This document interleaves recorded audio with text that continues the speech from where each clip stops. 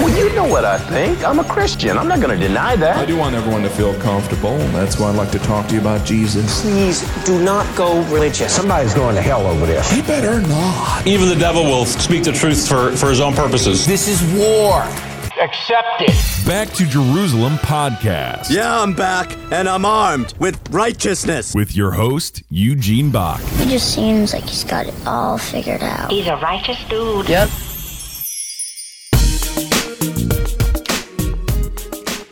Hello and welcome to another Back to Jerusalem podcast. I'm Eugene Bach, your host for this time, and I'm coming to you live on delay from somewhere within the borders of China. This is a podcast that I wanted to share. It's going to be a short podcast, but it is a message to you if you are a part of a church, you're a pastor of a church, you're leadership of church, you're a part of the missions of the church, or you're a part of a missions organization. This is one simple thing that you can do to help future missions. This is exclusive. I don't think that anybody else is sharing this anywhere else, but it is coming from our experience of working in frontline missions over the last 20 some odd years. There's one thing that you can do to help future missions right now. One simple little thing. And that is start an account in euros or another foreign currency. So many churches in the world, especially if you're in Europe. If you're in Europe and you're listening to this, if you're in Australia and you're listening to this, if you're in Singapore, Hong Kong, Japan, and you're a mission organization or you're a church that supports missions, start a bank account in another foreign currency besides US dollars. That is the future of missions. That is the future of supporting missions. Why do I say that? In the last 15 years, we've seen banks go through a massive transformation, especially under the two administrations back in the United States. We saw a big push for anti-terrorism. And the anti-terrorism, it was understood that one of the best ways to fight terrorism is not through battles on the ground, not through fighting, but to strangle the finances of the terrorist organizations. Banking is key. And this has a long history. I mean, throughout history, it has been understood that if you can choke the finances of an underground agitating unit, you can stop them.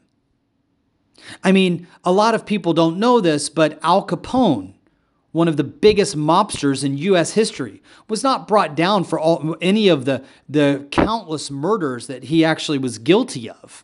He wasn't brought down for his bootlegging of moonshine. He wasn't brought down because of his string of prostitution rings. He wasn't brought down because of his violence or torturing people. He was brought down because of accounting, not paying his taxes. An auditor came in, started looking at his bank account activities, was able to link them to an income that was not being reported, had him arrested, and put in prison.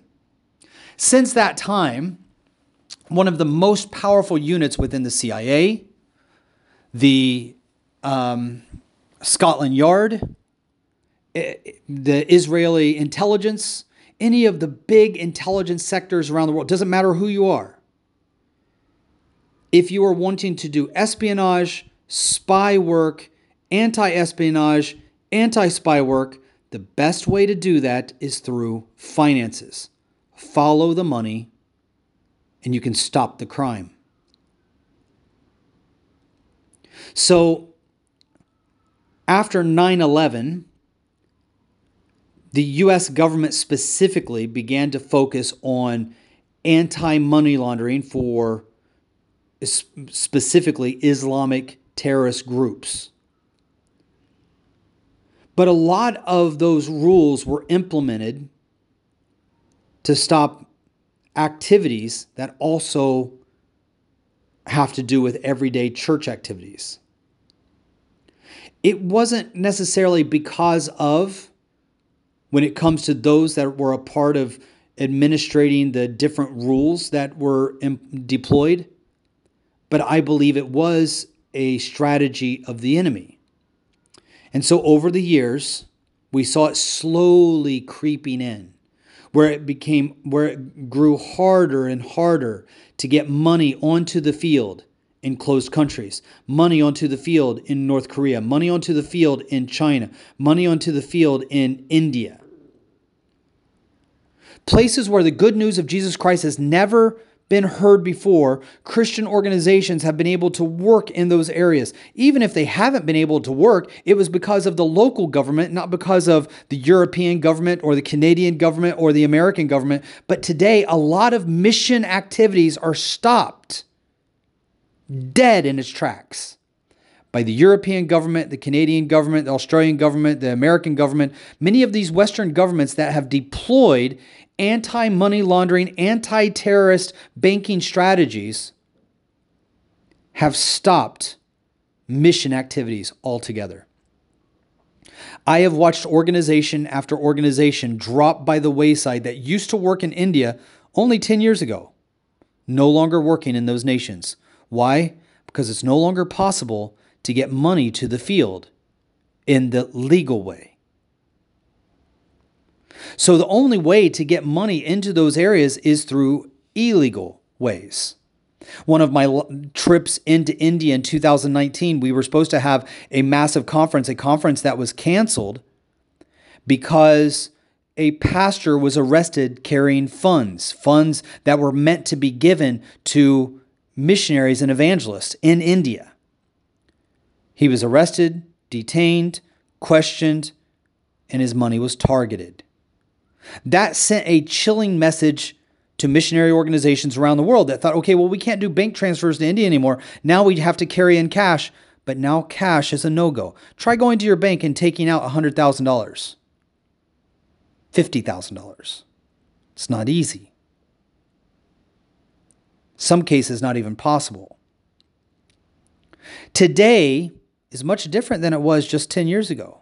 10 years ago, if I wanted to take out $100,000 in Hong Kong, I was given a cookie and a cup of tea to wait as they counted the money and put it in a bag or an envelope for me to take into other countries like China, North Korea, India, Pakistan. No longer. Those days are long gone. I remember when they first started asking me, why do you need 100,000 US dollars? I was completely incensed by the idea that they would even ask me. I was like, how dare you ask me? It's my money. It's in my account. And to be a little bit cheeky, I would respond to them and say, I want to take it home, put it in my bathtub, and lay in it naked. It's basically my message to say, what business of it is of yours? You have no right to ask me. It's my money. I'm taking it out. I can use it for whatever I want to. Now, that's not the case. Now that's a normal question. Now that's a mild question. Because today, the questions are a lot more intrusive. They ask you not only what do you want to use this money for, they ask you, where's this money going? Who's going to use it? What are they going to use it for? Where did you get the money? Who sent it to you? How did they get it? Not only do you have to say where it's going, you have to say where it came from. And they demand it. Okay, well, I'm not going to use banks anymore. Good luck on that one. That was one of the things that COVID did in building a cashless society. Okay, so where does the whole idea of starting a Euros bank account come into play, or a foreign currency bank account come into play? Very simply. Today, we send funds to the field from one bank account to another bank account. We'll send funds from an origin bank account that is run by a missionary that is not a U.S. citizen at a bank that is not in America, a bank company that is not an American bank company. So you have a foreigner in a foreign nation with a foreign bank, sending the money to a foreign bank, a foreign national, in a foreign country. At no time is the U.S. involved. When we make those transfers in euros or another currency, we see that currency arrive within hours. The moment we send it in US dollars, then we have a problem. You see, whenever money is sent in US dollars, there's usually, or more times than not, an intermediary bank. The intermediary bank acts as kind of an oversight from bank to bank transfers, international transfers, making sure that everything is in line with international standards for that transfer, especially when it's in US dollars. So even though we are sending money from one country to another country, from one citizen that's not an American to another citizen that's not an American, from one bank that is not a US bank to another bank that's not a US bank, but we send the transfer in US dollars, which is an international currency, then the transfer goes through the U.S., through an intermediary bank. And we have found now, as a Christian organization, our money comes back. No reason given. Transfer failed. After weeks of waiting, where did the money go? Why did the money not come to us? We've actually had America hold up our transfers. And they have the power to not let it go through and to keep the money and not give us a reason why. We've been fortunate enough to get our money back every single time, minus the exorbitant fees that we've had to pay in order to do the international transfers. Now, when we work with our current partners, we ask them, is it possible for you to, I just had a partner this morning that we're working together with, doing production for us in Malaysia of a secret Bible that we have invented. It's beautiful, printing a secret Bible in a Muslim country. Love it. But they have a US dollar bank account because they're a big organization, a big factory, and they take money from all different customers around the world, and they do all of their transactions in US dollars. So when we send money to their US dollar account, guess what? The money never arrives.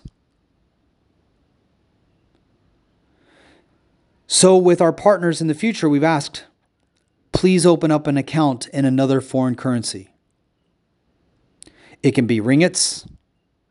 It can be pesos. It can be euros, preferably euros. It can be Swiss francs. It can be anything, just not US dollars.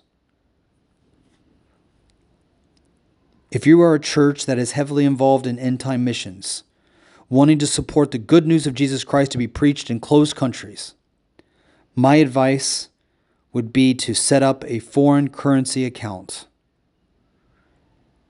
in a non-U.S. bank with a non-U.S. citizen in a non-U.S. country to be able to do those transfers. Just an idea in one way that you can help future missions with very little effort. I want to thank you so much for joining us for this Back to Jerusalem podcast. I pray that this information was a help to you. Thank you for downloading this Back to Jerusalem podcast. Again, I'm Eugene Bach, your host for this time, coming to you live on delay from somewhere within the borders of China. God bless.